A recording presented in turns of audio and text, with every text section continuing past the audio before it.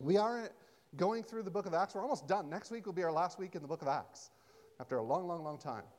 But so we're at the end. We're at Acts chapter 27. And today I'm going to start out, I want to talk to you guys about train wrecks. I think this is working, but it might not. There we go. Train wrecks. Thanks, Jeff. I haven't seen this movie. I don't approve of this movie. I don't know anything about this movie. I just saw the picture and I thought it was neat. Okay? So it's just a disclaimer there. But maybe the picture is speaking something to you. Maybe you have a friend or a coworker or maybe a spouse or a family member or yourself who's a bit of a train wreck. And, you're seeing your friends or you've been there with your coworker or your family member and you've seen them make bad decisions that lead to worse decisions, that lead to worse decisions, that lead to 3 a.m. phone calls where they're asking you to come, crying, pick you up. You go to them, you run to them, you're a good friend, you're a good family member, you're a good coworker, you go pick them up. They say, we're not going to do this again, never again. And the next weekend, you're going and bailing them out of another situation again. I don't know if any of you guys know who I'm talking about. Don't look at them. No, I'm just kidding. It's exhausting to be a family member or friend of a train wreck. And the closer your relationship with them is, the more exhausting it is.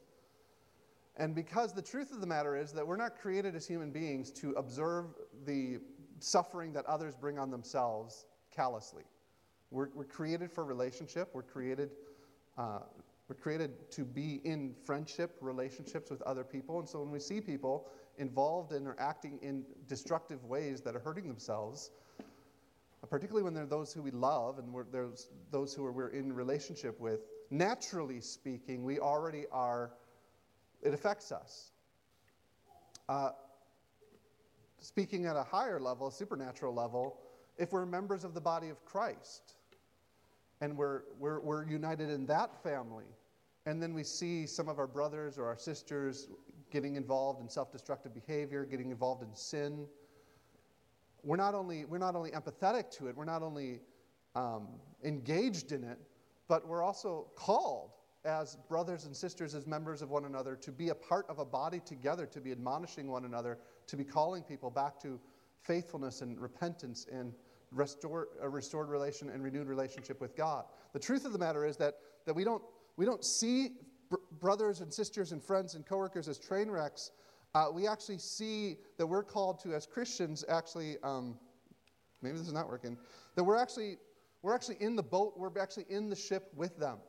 There's actually, particularly if you're talking within the Christian community, they used to, and this church isn't made like this, but there's a number of churches that have this sort of ceiling, but the ceiling's a little bit bowed even more than this is. And they actually I've been in a church, for example, in Boston and in New York City that was kind of the tradition of the churches in that region in that time of the, right after the American Revolution. If you go to the churches in New York City or Boston, you'll see a lot of the churches with ceilings like this, but a little bit of a bowed. And they're called like the ships, I don't remember what they're called. They're like the ship's hull. And they actually made the ceiling of the church like the underside of a ship, reminding them visually as they walked into community with one another that they're actually involved very much in, to be cheesy a little bit, they're actually involved very much in fellowship, that they're all fellows under and in the same ship. And the idea about this idea of the train wreck, or the idea of us actually being involved in the same ship is that when we see some of our members, whether they're Christians or non-Christians, when we see some of our friends and our family or our church members or brothers and sisters in that way, when we see people engaging in self-destructive behaviors, we actually find ourselves drawn to, our fate is tied with them. We're brought together with them in the bounds of this relationship. If they go down, we go down together. And I bring that up because in Acts 27, the Apostle Paul, in the book of Acts, the Apostle Paul actually has this experience of his fate being tied to the ill-advised decisions and self-destructive behaviors of others. And so what's happening in Acts chapter 27 is that the Apostle Paul had been arrested in Jerusalem, And he's been arrested. He's been brought in front of all the governors of Judea. He was brought in front of King Agrippa of the region of Judea. And he appeals to Rome that he'll be then sent to trial at Rome.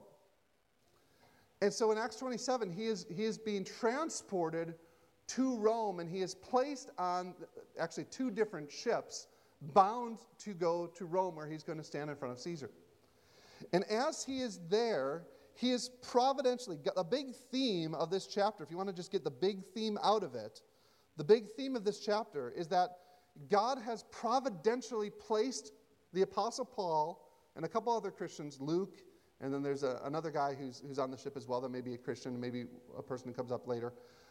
But God has providentially placed the Apostle Paul on this ship for the preservation and care of the other 276 people on the vessel. And Paul's there, and you're going to see as we go through this chapter, Paul's there to warn them of the danger and to proclaim and encourage and proclaim to them the hope that God has revealed to him as he's on the ship with these 275 other individuals. As we go through the chapter, you see they actually go through the shipwreck together, but then they actually make it to the other side together. And as we work through this chapter, we see precisely why Paul is on this boat, and it's a hard chapter to preach. It is a hard chapter to study. It's a hard chapter to understand, but I do want to use it a little bit to encourage us, as at times we ask the question that when we see our family or a friend or a coworker or our church member of us starting down that path of self-destructive behavior, what do we do? And that's where we're going to go today. To see that God has providentially put us into various ships of our life in order to warn and to proclaim the hope of the gospel. And so we see from the beginning, Paul's here, and he's here to warn the others of the danger. Luke details for us that the ship is riddled with difficulty from the beginning. Look at this. This is Acts 27, verse 4. And Luke is, when you see repetition happening in Scripture, it's to open your eyes to see that this is something that the author is doing here to kind of like point it out to us. So read Acts 27.4 and look at all the times that Luke points out to them that this voyage was in danger from the beginning. It says, in putting out to sea from there, we sailed under the lee of Cyprus, because the winds were against us. And when we had sailed across the open sea along the coast of Cilicia and Pamphylia, we came to Myra and Lycia. There the centurion, who Paul was in his charge, there the centurion found a ship of Alexandria sailing for Italy and put us on board. We sailed slowly for a number of days and arrived with difficulty off of Cnidus. And as the wind did not allow us to go any further, we sailed under the lee of Crete off Salmon. Coasting along it with difficulty, we came to a place called Fair Havens, which was near which was the city of Lasea. I forgot to put up the picture of the map. Sorry. If you've got a Bible, you might flip to the back and see all these places. You can do that yourself as you go home. But basically, Luke's pointing out to us all the difficulties that they're encountering just as they leave the port with Paul, and they're having difficulties from the beginning. The time of year it was, they have to go. They can't just sail right to Rome. They actually have to stay pretty close to the coastline of Palestine, and then around the coast, what's now modern-day Turkey. They're staying pretty close to the side. But Luke points out again 5 different ways Luke is highlighting they're facing struggles. Ancient vessels were driven by the mercy of the wind. I mean, now we have ways of, automating our ships. I'm not a sailor. But they had to go with the wind or within 7 degrees of the direction the wind was blowing. Sometimes they would just take down the sails and go with the current, and the current here now is pushing them up the coast and around Turkey. But they basically were at the mercy. And as they're at the mercy of the wind and the current, Luke points out they're having a difficult go at this. And the difficulties they faced in the first part of the trip set their schedule back enough that they now, when we get to verse 9, they now face the impending danger of late autumn storms. And there's one person on the ship. Sorry, Dave. I guess you're just going to have to click for me. Whenever I do this, just click. There you go. Click.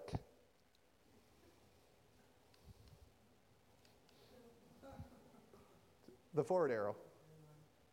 There we go. Actually, go back one. There we go. There we go. As they are, sorry, there we go. As they are impeded in their progress, there's one person on the ship that actually a couple people on the ship that actually see the danger that they're in. And there's one person who sees the danger clearly, and he's providentially on the boat to warn the others of the dangers that they're faced by pressing ahead. So in Acts chapter 27, verse 9, it says, "Since much time had passed and the voyage was now dangerous, because even the fast was already over, Paul advised them, saying, 'Sirs, I perceive that the voyage will be with injury and much loss, not only of the cargo on the ship, but also of our lives.' But the centurion paid more attention to the pilot and to the owner of the ship than what Paul said." And here's what's going on. Luke informs us that the fast has already passed. The fast was probably the fast that had to do with the Day of Atonement, the Jewish Day of Atonement, which is the end of their year, right, and into the new year. So this is already autumn. In fact, in AD 59, which is probably the year that this takes place in, the fast ends on October 5th. So it's right about this time of year. And I know we've had an awesome autumn where it still feels like it's summer outside. Generally speaking, we're now getting ready for winter. And what happens in the Mediterranean Sea after September 15th, people start wrapping up. Because they know that after September 15th, you're going to hit dangerous waters, dangerous storms, dangerous winds. And after September 15th, we already know it's dangerous. And now they're probably a little bit after October 5th. They're probably right about now. After late October and into early November, they actually, you would find no ships on the Mediterranean. They shut it down completely. And so Paul has been seeing that there's been pushback already from the wind. The winds and the currents have not been with them. And so he warns everybody on the ship of their impending danger. Now, it's not a surprise that they ignore him. Like, we know him as the Apostle Paul, right? Like, we know him as thinking Paul's got this special, modem to God or something like that, right? He's the apostle. They don't know him as the Apostle Paul on this boat. They know him as prisoner Paul. And so here's this prisoner going up to the captain, the centurion, and the owner of the boat, and saying, "Sirs, I perceive that this is not going to go well with us." And there's nothing in the text that tells us that Paul has had this unique kind of connection to God to know that this happens.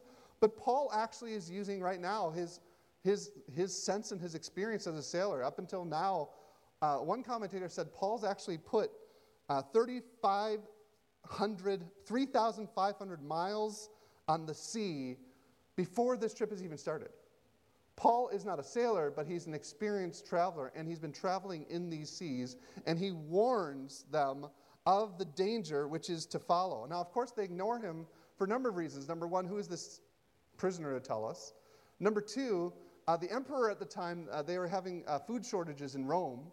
And so we actually have records in history of actually I think it's Josephus who tells us about this. The emperor of the time was actually paying merchants extra if they could get grain to Rome in time before the season ended. And so you have the owner of the ship and you have the commander, and they're all kind of just they want to get to Rome because Rome means money. So it's not just that they're not listening to Paul because of, who is this prisoner to tell us what to do, but they also have economic reasons to ignore Paul. And so here's what they do. Because the harbor was not suitable to spend winter in, verse 12, the majority decided to put out to sea from there on the chance that somehow they could reach Phoenix, a harbor of Crete, facing both southwest and northwest, and to spend the winter from there. Listen to how Luke records this for us. This is not something that gives us great confidence in their decision-making. It's this gamble that they're taking, and Luke records it. They decide to put out to sea on the chance that somehow they could reach Phoenix. Like Luke is saying to us, this is a gamble that they're taking. They've already been at the mercy of the currents and the winds, and now they're going out and they're just hoping they can make safe harbor. Now, they're probably okay. The vessel from where they are at the Cape of Fair Havens to where they're trying to get to in Phoenix is only a 35-mile trip. Like, they're probably thinking we can do this in 4 to 6 hours. Okay? It's just along the coastline of Crete. But Paul has been warning them, I don't think we should do this, I don't think we should do this. Even they themselves recognize the risk. Maybe somehow, by chance, we can make it. But it's only a 4 to 6 hour trip. So let's see what happens here. Now, when the south wind blew gently, So there's a good, nice south wind that's going to blow them against the shore of Crete. When the south wind blew gently, supposing that they'd have attained their purpose, they weighed anchor and sailed along Crete close to the shore. But soon, a tempestuous wind. The Greek word here is the word we get, the English word. I don't understand this because we also get a Japanese word. So the Japanese word must also come from this Greek word. Or the Greek word comes from the Japanese word, I don't know. But the word here is the Greek word typhoonus. It's the typhoon. But soon a tempestuous wind called the northeaster, struck down from the land. And when the ship was caught and could not face the wind, we gave way to it and were driven along. Running under the lee of a small island called Clauda, we managed with difficulty to secure the ship's boat. After hoisting it up, they used the ship's supports to undergird the ship, and then fearing that they would run aground on the Syrtis, they lowered the gear and thus were driven along. As I said, they should have reached the harbor in a few hours, but as they're just going out and they're risking this, even against the advice that Paul's given them, Paul said, we are being delayed, and this is a risk you're going to take. I see that if we go out there, we're going to lose life and goods. And they say, we're going to take this risk. And they go out for probably an hour. Things are fine. But as they get around the cape at the southern end of Crete, suddenly this typhoon gale wind blows them off course and now blows them away. And there's only one more island between them and the open sea. And they're headed otherwise the wind is going to blow them directly into the North African coast, into an area called the Syrtis, which was a shallow region of sandbars and muck and where ships just went to die. And so at this point, they're freaking out. They lower the sails. They direct the craft headlong into the wind. And they're basically now just being driven and lost at sea. And for nearly 2 weeks, they weather the storm and the terrifying winds. Actually, I'll go along and read a little bit more. Since we were violently storm-tossed, they began the next day to jettison the cargo. So they start throwing the cargo overboard. And on the third day, they throw the ship's tackle overboard with their own hands. These guys are freaked out. They've not only thrown out their possessions, the money that they had, that investment they had in the wheat, but now they're even throwing out their tackle, what they're going to eat. They're just saying, we just have to lighten the boat because we don't want to be crashed into these sandbars, into this harbor. On the third day, they threw out the ship's tackle overboard with their own hands. And when neither sun nor star appears for many days and no small tempest lay on us, all hope of our being saved was at last abandoned. And in the midst of this storm, the Apostle Paul has already been there. He's already been a voice warning them against this course of action. But now in the midst of the storm, they've thrown out any hope of deliverance, any hope of salvation, any hope of them being saved. And now the Apostle Paul stands again and speaks to those who are on the ship, and he's going to speak a word of warning, a word of hope, and a call to repentance. We see first that he's here to call them to repentance. First thing he says is actually call to them to repentance. It says in verse 20, since they had been without food for a long time, Paul stood up among them and said, men, you should have listened to me. Right? What's a modern translation of that? I told you so, right? Men, you should have listened to me and not set sail from Crete and incurred this injury and loss. And we can laugh about this because we all know, we've all been there kind of thing where you've urged somebody about the danger that lays ahead, about their course of action, and they went and they pressed on anyway, and maybe it was us, maybe it was you who pressed on, and maybe it was your parent or your friend that says, hey, I told you so. And this isn't a told you so moment, but I want you to see here, this is something a little bit beyond just an I told you so moment. Because we can give our friends and our coworkers and our families, and we can be the recipient of an I told you so moment that's just an I told you so moment, but that's not how this is functioning here. This is not the Apostle Paul scoring points in his own ledger saying, ha, ha, ha, ha, ha, I was right, you were wrong, I told you so. That's not what he's doing here. What he's doing here is he's actually calling them to a repentance where they had ignored his voice of caution before, and now he's going to give them a new word. And so this I told you so is not just to mark in my ledger, I'm right, you're wrong. This I told you so moment is to remind them that he had given them good counsel before, and now he's going to again bring a word of hope to them. He's calling them to a repentance. And this is really important, both for you and for me and for the people who we are in shipwrecks with, who are doing their own self-destructive behavior. It's really important that we see our own complicity in our calamities. That was a good pastor sentence that I just made up on the spot. I know, I'm surprised myself. It's important that we see our complicity in our calamities when it's been us who have made the decisions that have pushed us into the chaos. And so what Paul's doing here is he's not just putting in a ledger, I told you so, he's pointing out to them that the reason they have found themselves in this calamity is because they had made bad decisions leading them into this. Even when all the warning signs were there, even when Paul had been providentially placed on the ship to say, men, we should go no further, they pressed on. And so that's some of the role that we play in each other's life as Christians together, is to remind ourselves and to remind one another that sometimes when you come to me and you say, man, I don't understand why this is happening in our life, sometimes we're called as Christians to say, look, some of it you have brought on yourself. You've been under the Word of God. You've been under the teaching of the Spirit. You've been involved in a community where people have been saying, don't do this, and yet you pressed on. I'm saying I told you so, not because I'm proud standing over you with my ledger saying, ha, ha, ha. I'm saying, come to your senses, open up your eyes, and see what you have done to lead you into this calamity that I now may show to you from the Word of God how to get out of it. Okay? So he's there to call them to repentance, not just to say, I told you so. He's there on the ship. Nope. There he is. He's there on the ship to point them to God's salvation. And this is where the I told you so leads into. Verse 22. Yet now I urge you to take heart. Right? I'm not just saying this, I told you so, ha, ha, ha, you're in your calamity. I urge you to take heart, for there will be, and he comes out with this crazy promise that he's going to explain to them in a second.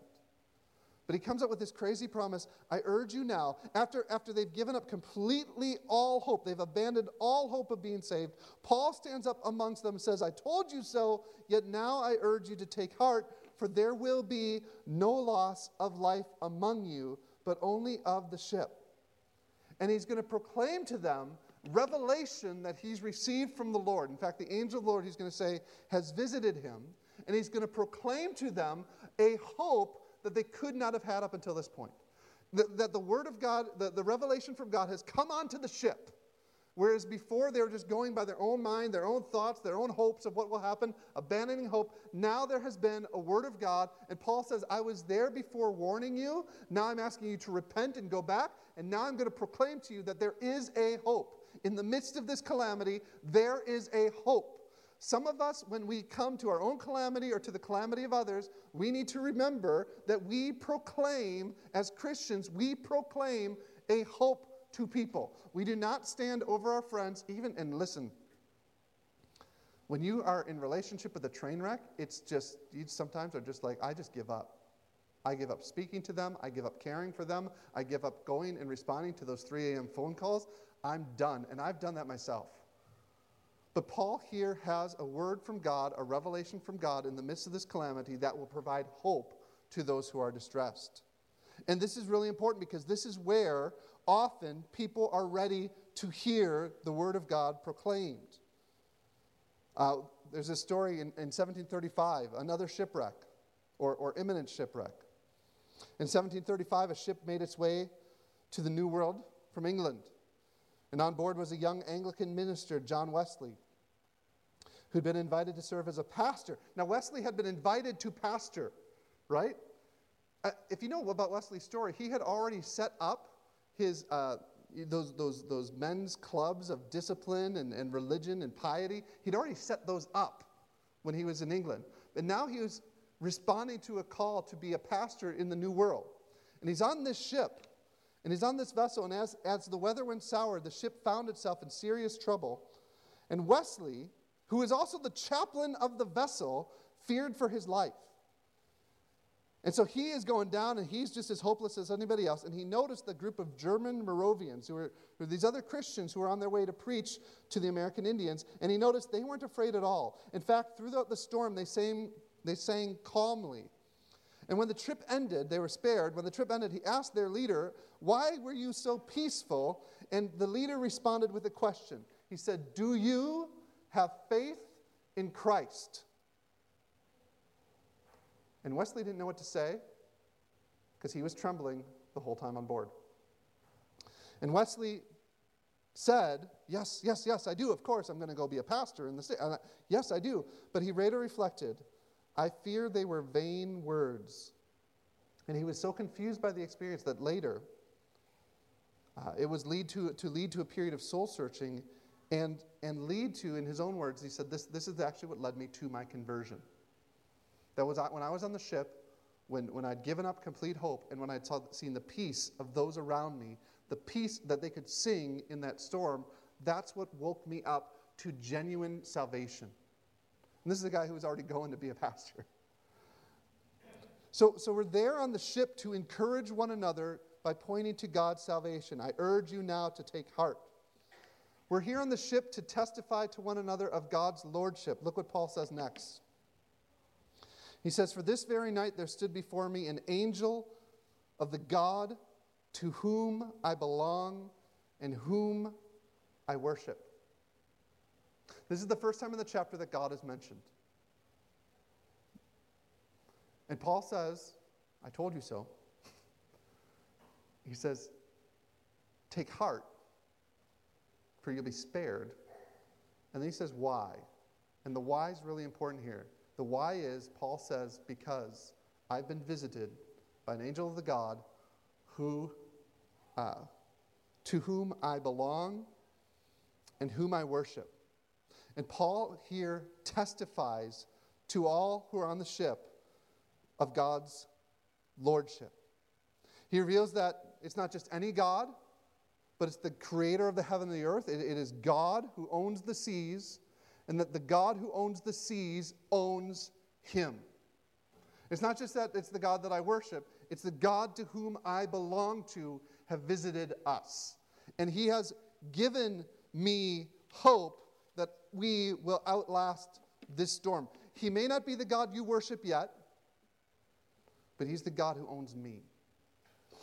And as you're walking through and you're walking with people who are in that boat headed for destruction, we are called, you might be called in that family, or you might be called in that friendship, or that workplace, or that class.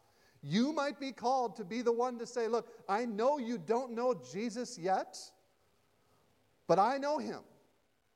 And I can testify to you that he will not lead, if you trust in him, he will not lead you to destruction, ultimate destruction. There is a God who is, and there's a God who owns, and there's a God who I am here to worship. And so Paul reminds them that there is another on that ship. There is a greater being on that ship, and that is the God that they worship. So he's called to testify to them of what the angel has told them.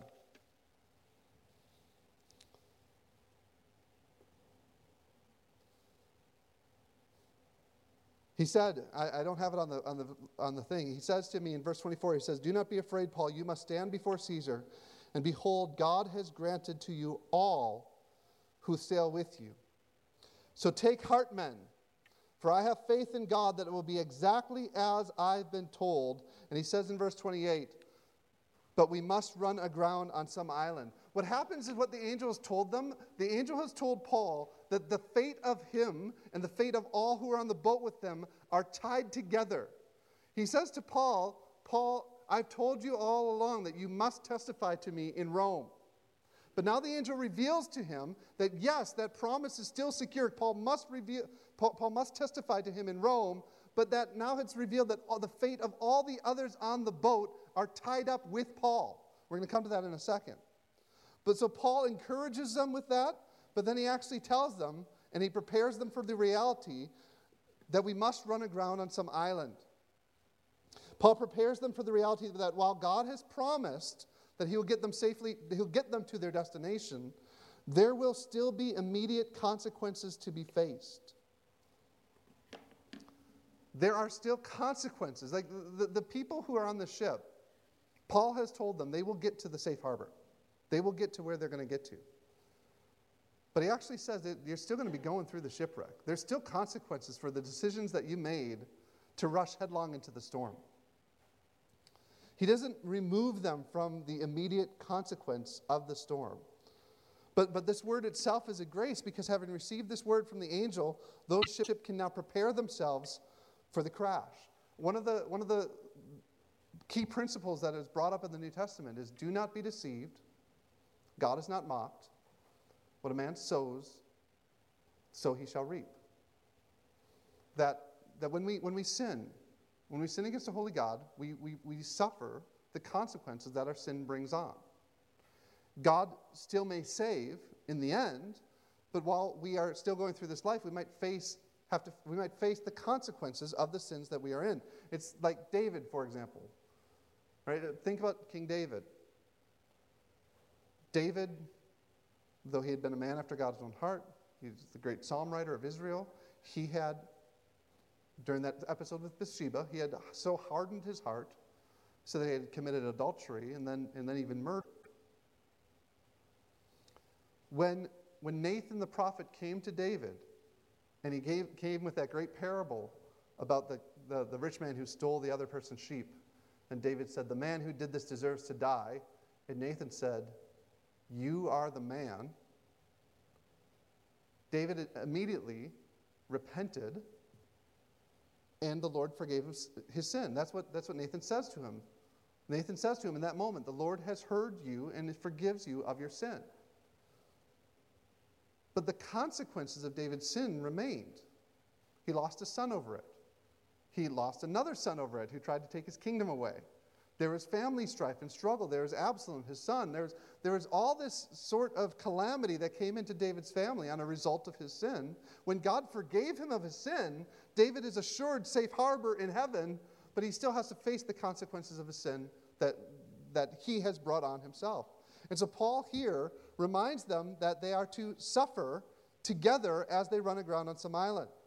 And what happens here, as they go on, it says, when the 14th night had come and we were being driven across the Adriatic Sea, about midnight the sailors suspected that they were nearing land. So they took a sounding and found 20 fathoms. A little farther they took a sounding again and found 15 fathoms. And fearing that we might run on the rocks, they let down 4 anchors from the stern and prayed for day to come. And as the sailors were seeking to escape from the ship and had lowered the ship's boat into the sea under the pretense of laying out anchors from the bow. Sorry, I got that really. Verse 30 again. As the sailors were seeking to escape from the ship and had lowered the ship's boat into the sea under the pretense of laying out anchors from the bow, Paul said to the centurion and the soldiers, "Unless these men stay in the ship, you cannot be saved." And so the soldiers cut away the ropes of the ship's boat and let it go. Paul had been told that the fate of everyone on that ship was tied together with him. Right? So Paul had been told that they were going to have to face this shipwreck together. That if they were to jump out of the ship and seek their own deliverance, they would be utterly lost. And so, and these men were terrified, and some of them prayed all night. I don't know if they were praying men, but they prayed all night. And others tried to escape from the ship. And Paul tells the centurion, if they leave, we're all going down. And he says, to use the phrase from the TV show, Lost, we live together or die alone.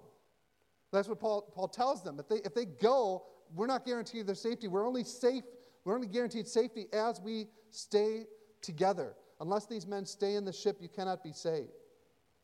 And so Paul is called as Paul's on the shipwreck with these men, Paul is called here to actually suffer the fate with the men on the ship.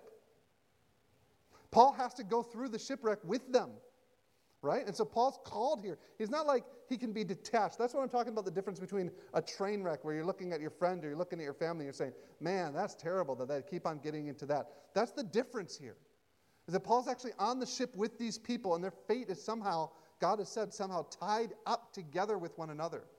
And so Paul's actually going to be suffering with them along with them even the consequences of their sin. And so the final thing that Paul does here is he sets the worship of Christ in front of them. And this is the last thing they do as they prepare for this shipwreck. The last thing that Paul does, verse 27-33. As the day was about to dawn, Paul urged them all to take some food, saying, "Today is the 14th day that you've continued in suspense and without food, having taken nothing. Therefore, I urge you to take some food, for it will give you strength. For not a hair is to perish from the head of any of you." And when he had said these things, he took bread, and giving thanks to God in the presence of all, he broke it and began to eat. And they were all encouraged and ate some food themselves. It goes on to say, we were in all 276 persons in the ship, and when they had eaten enough, they lightened the ship, throwing wheat out into the sea, and prepared themselves for the wreckage. On the morning dawn on the 14th day, the Apostle Paul prepared them for the shipwreck that was soon to occur by urging them to take the last bit of nourishment they could spare so they could have strength to face the day. Verse 35 is a really interesting one in the middle of this whole story. There's been debate among commentators throughout church history about what Luke is doing for us by recording this here.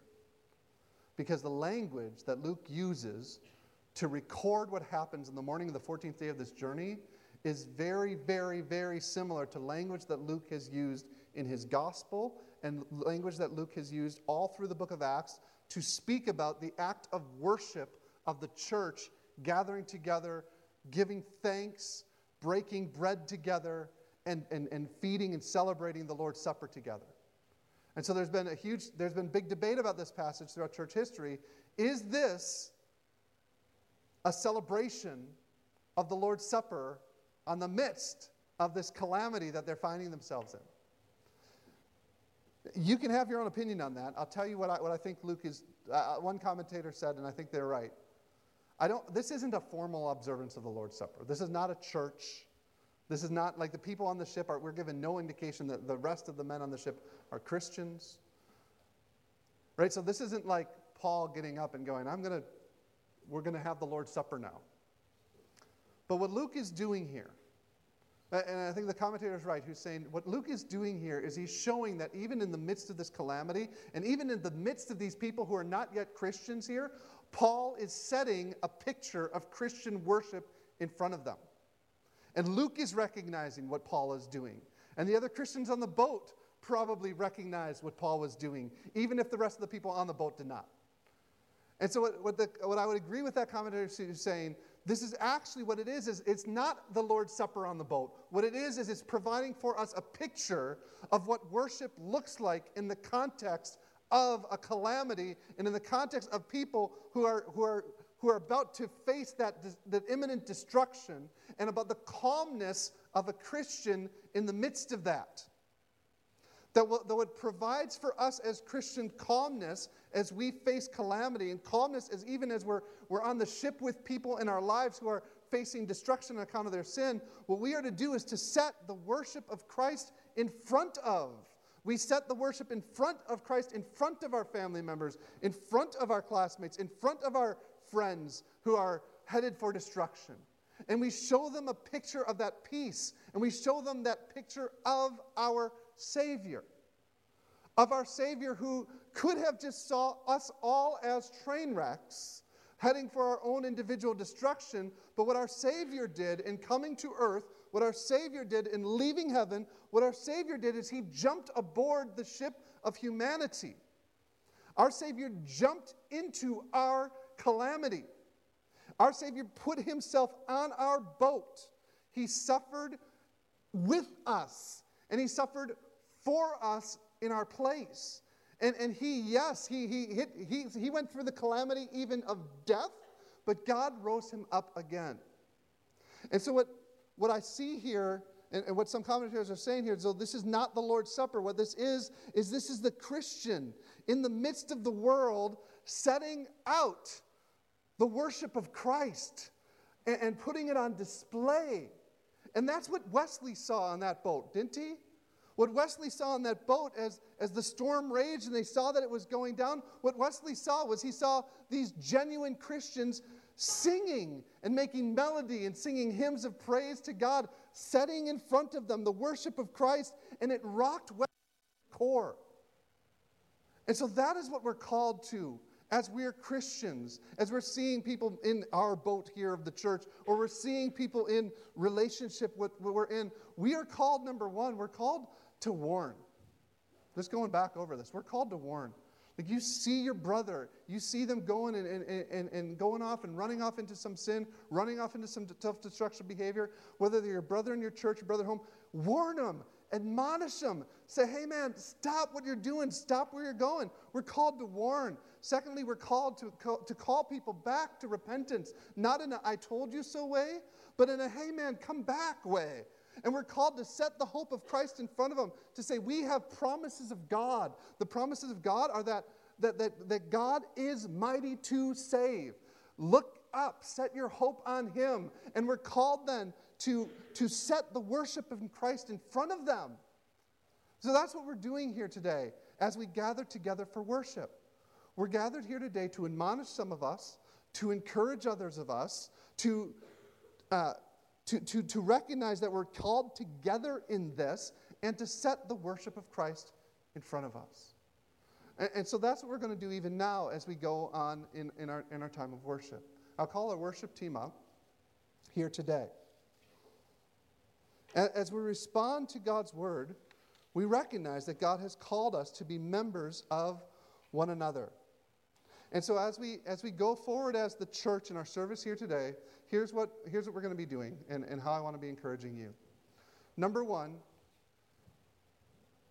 take this time, even now, before the Lord. Whether you're here today and you're a Christian, or whether you're here today and you're not yet, and you don't yet consider you're a Christian, I pray that today the Holy Spirit, through any of the words I said, or even any of the moments that right now as we're singing, I pray the Holy Spirit will be revealing to you that apart from Jesus Christ, we are all headed on a path toward destruction.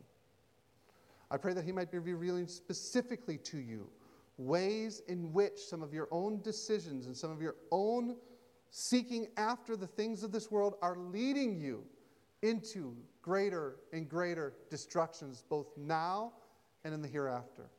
And I pray that the Holy Spirit will be convicting you of that, and not because we as a church want to come around you and say, ha, ha, ha, ha, we told you so, but that He might draw your focus to Christ. And so take this time right now even to pray, to sit quietly before the Lord, to ask Him to search your heart, to show Him there's any offensive way in you, to reveal sin to you, and to point you to the only hope, your Savior. We're going to be singing songs of praise. We do this together because we set the worship of Jesus Christ in front of us all. And so they're going to be singing up here. They're going to be leading you all as you stand and as you sing with them, setting the worship of Christ in front of one another. And then what we do at the end, I'm going to be passing out, in the last song, I'll be passing out our trays with our crackers and our cup. And for those of you today who are Christians, who professed your faith publicly by baptism, what we'll do is we together will participate in the Lord's Supper. If you're here today and you're not there, you're still like those guys on the boat who didn't really realize what Paul was doing. That's fine. You're invited here to observe, but not participate. And so those who are here today who are Christians who've professed their faith by baptism, we ask you to participate in this.